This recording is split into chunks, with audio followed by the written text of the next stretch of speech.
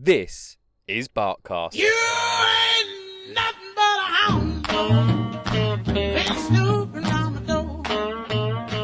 On each episode of Barkcast, your questions will be answered by professional, senior trainer and owner of Canine Point Academy, Russell D. Russell. I ain't gonna feed you no more. Hi Russell, how's your week been here at Canine Point Academy? It's been good, mate. Thanks for asking. Excellent. So, we've had an email come in from Karen. Okay, dokes. You're going to like this one. So, Karen has a puppy. Cool. I do like this one. Karen has been teaching her puppy how to sit and stay. Good. She wants to know what else should she be teaching her puppy? Okie dokes. Very good question. Ultimately, well, there's a couple of things in this. One is teach your dog whatever you really want to teach your dog. I mean, how far, how much do you want to teach your dog? Do you want to teach your dog to bring the ball back and drop it for you? Do you want to teach your dog some agility? Do you want to just teach your dog to be able to stay when there's other things going around? There's loads of different ways to, and loads of things that you can potentially teach your dog. There are obviously a few factors in the mix of that. Depending on, she said she's got a puppy, right? Yes. So I'd like to know how old the puppy is. So are we talking like a puppy that's 2, 3, 4 months old, or a puppy that's perhaps, 8, 9, 10 months? Unfortunately, Russell, Karen hasn't given us that information. That's okay. It doesn't really matter. One thing that does kind of jump out at me in that email is I've already taught my puppy how to sit and stay. Yes. So, and I always find that's not actually potentially true. Not calling Karen a liar, but there's often... No, you are. No. There's most people do that, and you probably did this with Maximus when he was a puppy. We took the bowl of food. We're in the kitchen, got his bowl of food ready, and we said, Maximus, sit. Made him sit, and good boy, stay. Stay. As we put the bowl of food on the floor, made him stay and wait. And then when we tell him, okay, good boy, he can go and get his food. Yes. Right, and loads of people do that. And that's so now good. I've taught my dog how to sit and how to stay, right? Absolutely, yes. No, you haven't. I have. No, you haven't. Because it sat, And it stayed. and it stayed, Yep. and then when I said eat your food, it ate its food. And then when you went to the park or the reservoir or the beach and said, hey, Maximus, can you sit and stay? Didn't work out quite so well. And the reason for that... No, I understand, but you are slightly picking on me, I feel. To be fair, I'm using you as the example, but I'm Thank you. picking on all owners for this. No. Okay. Like, jokes aside, it's a very easy example to use because we do look at that and think, great, my dog's brilliant. Every time he sits and he waits patiently, I can walk away and he will not move and go for his food until I say, okay, Rover, go get it, which is great. But you have to understand dogs learn with pictures. So, and we've done this with previous podcasts of someone saying, my dog's perfect at home, but I go to the beach and he's a nightmare. Yes. It's the same sort of thing because the picture your dog has is in this room, in this picture with you, with the food bowl, I can sit and stay. I know how this works. We've done this twice a day, every day for the last few weeks or months. However, we shouldn't belittle the fact that that is a good start. It's a great start. So let's be positive, Russell. No. I for once, we're in agreement. Boom. Boom. Should we finish the podcast there? Yeah, just mic drop, boom, done. No, you're absolutely right. It is a really good start. What I would suggest to people, and Karen in particular, is that great start you've already made, continue with it. Don't assume that just because he sits and stays, for example, in the kitchen means he can do it anywhere. Because dogs do learn with pictures. So if you've only ever done that, i.e. food bowl in the kitchen, try and do it in the living room or in the garden. Because I guarantee you, it won't work, or it won't work anywhere near as well as it did in the kitchen. Why? Because the dog's never done it in those rooms.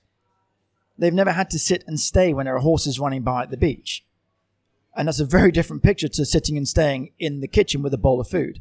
I understand where you're referring to. However, let's go back to Karen's question. Let's assume... What else can I teach my dog? Well, let's assume that she has listened Yes. to the Barkcast. Yep. She's listened to you, and she's done the sit and the stay, and she's doing it properly and not just with a bowl of food. And I do get that. Yeah. But what else should she be doing? So the two things for that is, one is to proof that sit and stay. So it's great that my dog does it all around the house. Great. Go to a coffee shop. Go to Coffee Lab. Take your dog there. See if you can get your dog to sit and stay. Can your dog sit and stay when there are the waiting staff coming along to bring your coffee? Or does the puppy now think, oh, that's exciting, I need to go and jump up on that person? go for a walk, and out on the walk, will your puppy sit and stay for you in the same way that they would do in the house waiting for that bowl of food? Because if they don't, then those are the things I would want to work on.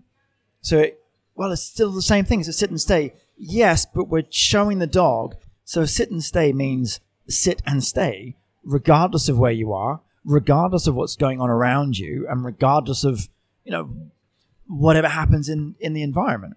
And that's usually the bit that people miss, which is why, going back to a previous podcast, my dog's great in the house but not great at the beach. That can be partly of the why. So to answer Karen's, the first part of that question, what to teach my dog? A, get the basics right and make sure they understand those basics in a variety of different places. Because the more places you go, the dog will start to work out, oh, hang on a minute. Every time we go to a new picture, it's essentially white noise. The only thing that matters is when mummy says, sit, I still have to do this. This still works for me. I still get paid. I still get rewarded for sitting. Question. Answer. Let's see if it matches. After you've just belittled Karen's question. There is a part 2 to that. Okay, I hope so, because poor Karen hasn't. She's just sitting there going, oh my God, what have I done? I just wanted a simple question answered. We're talking we deal with the hard topics here on the podcast. You were talking about painting pictures, and I kind of Yes. understand that with a dog, but then you just turn around and said that when I say sit, I have a finger for Maximus, and I put my finger up, and I raise my finger, and Maximus knows that that's my command for sit, and I will emphasize it more with the word sit at the same time. And then I also have my command for to go down would be me to put my finger to the ground. So I'm painting the picture with my finger. Yeah. Is that something that Pretty much. people should be doing as well? Yeah, and body language is massive to dogs. It's a lot more important than actually whatever you say. If you want to prove this, for those of you that have done a whole sit stay in the kitchen with a bowl of food, when you do that tonight, just take 2 steps back, and when you're ready for your dog to go and eat, just say toaster or purple. The dog will go and eat. Oh, do you say toaster or purple? Which one? Either. Just mention a random word and do everything else the same, and the dog will go and do it. Because you usually would say, you'll sort of wave your hand or you'll point at the bowl and say, Rover, go get it. Just saying something random, the dog will still go and do it, because it's less of what you say and more about how you act in your body language. And we've all got our tics. So you will all point a finger or put your hand up when you want to sit or lie down. We all do these sort of things. And that's okay as long as you're kind of reasonably consistent with it. So if you want to have those hand signals, fire away. But the hand signal along with the words it's a double whammy. Yeah, sure. It's just beneficial. Yeah, and you might even find, depending on how sort of responsive or aware your dog is, if you're forever pointing with your right hand, saying sit every time and pointing with your right hand, and one day you do it with your left, you might find that your dog sort of takes a second to, oh, wait, what? It's a very subtle change, but if the dog's sensitive enough, they might pick up on that. Okay, so let's get to Karen's part 2 of the question, Part 2 of the which question, is actually what else to teach? What more should she be doing apart from the sit and stay? Okay, so in terms of what we would sort of categorize as your basic obedience, if you've got the sit, might sort of extend that into a down. If she's got the stay, just make sure that they apply to both a sit and a down. I also teach what I call a boundary stay, which is, and you can use your dog's bed for this. The thing with a sit and a down is they're very specific behaviors. And this also comes into whether or not the word stay is necessarily required. If I say sit and my dog puts its bum on the ground, well, if it then walks away, that's the opposite of what you wanted. So sit, in a way, kind of means stay. Make sense? Yep, I'm with you on that one.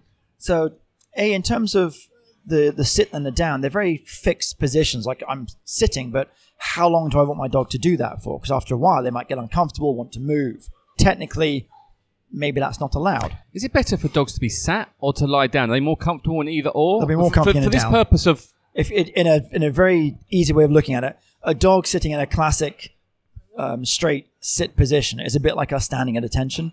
Very easy to do, but gets uncomfortable after a while. And that's interesting because in fact, yesterday I went to see Maximus and I made him sit and it was almost like he was at attention. Yes. And just as you said that, and it just made me think, and he was like waiting for the next, right, what am I waiting for? Yeah. And that's what he was looking at me going, well, what's the next bit? And other times you'll see dogs, they'll sit, but they'll sort of sit on one hip. Yes. In the same way that when you're on a sofa, sort of sprawled out, it's just a slightly more comfortable version of sitting on the sofa.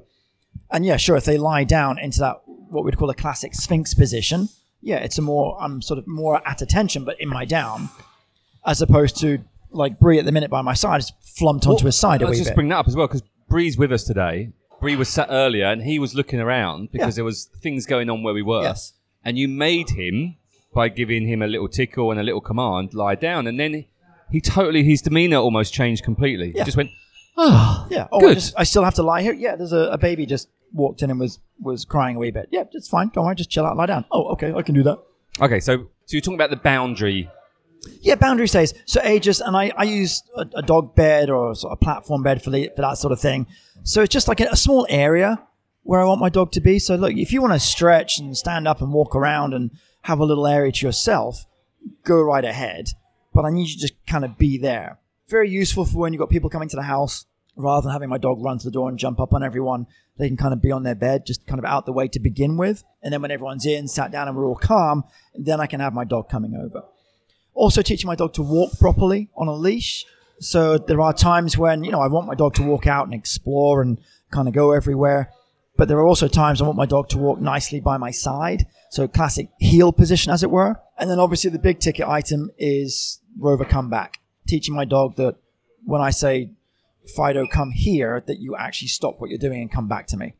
Well, you better get the name right, because you just said Rover come back, and then you called Fido, so that's probably why Which Fido's not coming explains back. why he's not coming back. There we go. If only I'd worked that one out sooner. But thank you for pointing it out. You're very welcome. You mentioned at the start of the chat about doing agility and doing tricks and stuff like that. Are there, obviously agility is slightly different because, it depends if you've got the equipment at home to do the jumping over the stuff and through hula hoops, which you probably could do at home. But what about doing simple tricks like a handshake or a paw Like shake? a high five or something. Yeah, absolutely. But what does that actually do for the dog? That's the good question. Thanks. Right there. Well, it's only taken us how many Bartcasts? You finally asked a good question. 60 I'm odd. proud of you. I get a lot of people come to me and say, look, I just want my dog to learn the basics. I need my dog under control. I don't need any of this fancy trick stuff. All right? It's absolutely useless. It's pointless. I don't need it. In a functional way, the only real benefit of teaching my dog to sort of high five and roll over and spin is it's really impressive to show off to my friends. It doesn't really help me trying to get the dog to come back on the beach in a distraction environment. However, the time that you spend trying to get your dog to do these things is the important part of this, because it's just engagement with you and the dog. So, and that's the main part. The dog's now focused on you for a more amount of time. So, and what is it that you want that to get? Normally I sit or I lie down and you give me the treat. Now it's something else. So they're thinking about these things all the time. And now you've got it in his repertoire, the sit, the down, the stay, the high five, the spin or the turn or the weave between your legs. These are just different behaviors. So in each time you go back to working with your dog, they're going to go through their repertoire of behaviors because they know all of these different things work. And if you think about when we're out and about, be it at the beach or at a coffee shop or wherever, if you've got that repertoire of things to go through with your dog, they're going to be that much more focused on you than they are in what's going on around them. So I would absolutely incorporate teaching quote unquote tricks in your training plan, not for the massive functional benefit that those tricks have themselves. Unless you're going on Britain's Got Talent, of Unless course. you're going on a talent show. And I do take your point, and it is about being with your dog and spending that time with your dog. And so when you are then trying to call the call back, there's that fun element of... Because when I go... I mean, Maximus... Bring back Maximus again. He loves to high-five me and loves to shake my hand and all sorts of weird and wonderful stuff. Fun is the right word. And this is where there can often be a bit of a disconnect, because I don't consider trick training and functional behavior training as being anything different. Because people say, well, a sit and a down is separate to a high five and a roll over. If you think about it, it's not. You want your dog to do a specific behavior on command when you want it, and you're rewarded accordingly if they do it. Sit, lie down, roll over, they're just behaviors. Now, obviously, we want more of the sit and the stay than we perhaps do the roll over.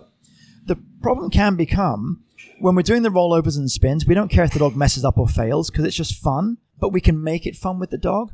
Whereas we tend to expect and need the sit and the stay, and we can very often take a lot of the fun out of it.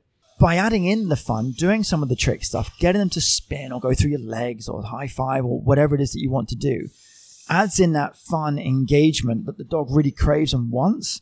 And it also can inadvertently help the existing behaviors. If you think about a high five, what is the dog usually doing when you get it to high five? Oh, is that a question for me? Yeah. Well, I was just trying to work out how many fingers a dog has. 4. So then it's not a high 5, so it'll be a high 9. It should be a high surely. 4. Yeah. Well, a high 4. Well, I guess so. Yeah. Sorry, my I was in my world of my own then. So my question to you is... Ask the question again. Yes, There we go. I'm ready now. What is your dog generally doing as you're trying to teach them to give you a high 4? A high paw or a high 4? Either. See what I did Both there? works. It's engaging with me and it's looking at But me and functionally, what's it doing at the time? it's picking one leg up. But what's its Russell, body just position? Tell me the answer. I He's don't sitting. know. Oh, he is sitting. Yeah. Invariably, Sorry. it's sat there and it's Ask it again. sitting. Ask it again. Looking then. at... Jay, I've got a quick question for you now. When you're trying to teach your dog to give you a high 5, a high 4, or a high paw, at that moment... Sitting. There you go. You're ahead of me. Brilliant. Your dog's in a sit. So whilst you're spending that time trying to get him to put his paw up, maybe a bit higher each time, he's spending all of that time in a sit. So you're reinforcing the sitting element as well and get him to sit and effectively stay and engage with you for a period of time. I'll be honest with you. I am a big fan. Whenever I see Maximus, it is straight. We sit, we high five. Well, we don't call it high five. We shake hands. Yep. Then we lie down. Then he rolls over. Then we have belly rubs. Yes. And that's kind of the pattern that we go through. The one, if I can put a downer on proceedings here, because just as is my want, when you're teaching behaviors, it's always worth sparing an afterthought for where can this perhaps either go wrong or how can this develop? So in terms of when it comes to teaching, and particularly with puppies, as Karen has a puppy, things like sit and high fives, give paw a shake, tend to be like the go-to things that we want to teach our dog. And I'm cool with it. All right, we just spent the entire podcast talking about how cool tricks are. That's fine. But when it comes to things like give me your paw, shake hands, the follow-on can then be, well, I'm super excited. I'm going to give you both paws, or I'm going to jump up. And that's not necessarily something that I want a young puppy to learn. I don't mind if my puppy jumps up, but I want my puppy to do it when I ask for it and not when they arbitrarily choose to do it. So with puppies, I would start with things like get them to spin or turn, lie down, roll overs, things that are keeping them off of me. And once we have that grounded experience and the dog's really tuned in and understands, then start teaching my high fives, my sit-ups and my jumps, because then I'm getting it on cue rather than getting the dog with muddy paws jumping up and making a mess. I cannot believe that you have completely dismissed everyone's high-fiving of their dogs. I'm good like that. Honestly. I did say, do you mind if I just put a downer on things as is my massive want? down on that. My word. I do take your points. Just to summarise. So to summarize, Karen, the next thing is to teach your dog is just make sure that sit and stay you've been working on is really reinforced wherever you're going. For me, that would be my absolute go-to. On top of that, add in really any behaviors that you really, really want or Apart really, from really need. high-fiving, apparently. Maybe need the high five and the jumping up until a bit later on down the line. Karen, come and see me. We'll do lots of high-fiving. We'll do lots of high fives and jumps, yeah. Russell, thank you very much. Cheers, buddy. Cheers, Pleasure as mate. always. If you're looking for professional training or somewhere to board your dog, either short or long term, then check out Canine Point Academy. That's caninepointacademy.com or go to Facebook and search Canine Point Academy. Barkcast was created and produced by Shark 13 Productions. If you are looking to start a podcast or would like to learn more about how a podcast can work alongside your current marketing plans, then contact us now at j@shark13productions.com.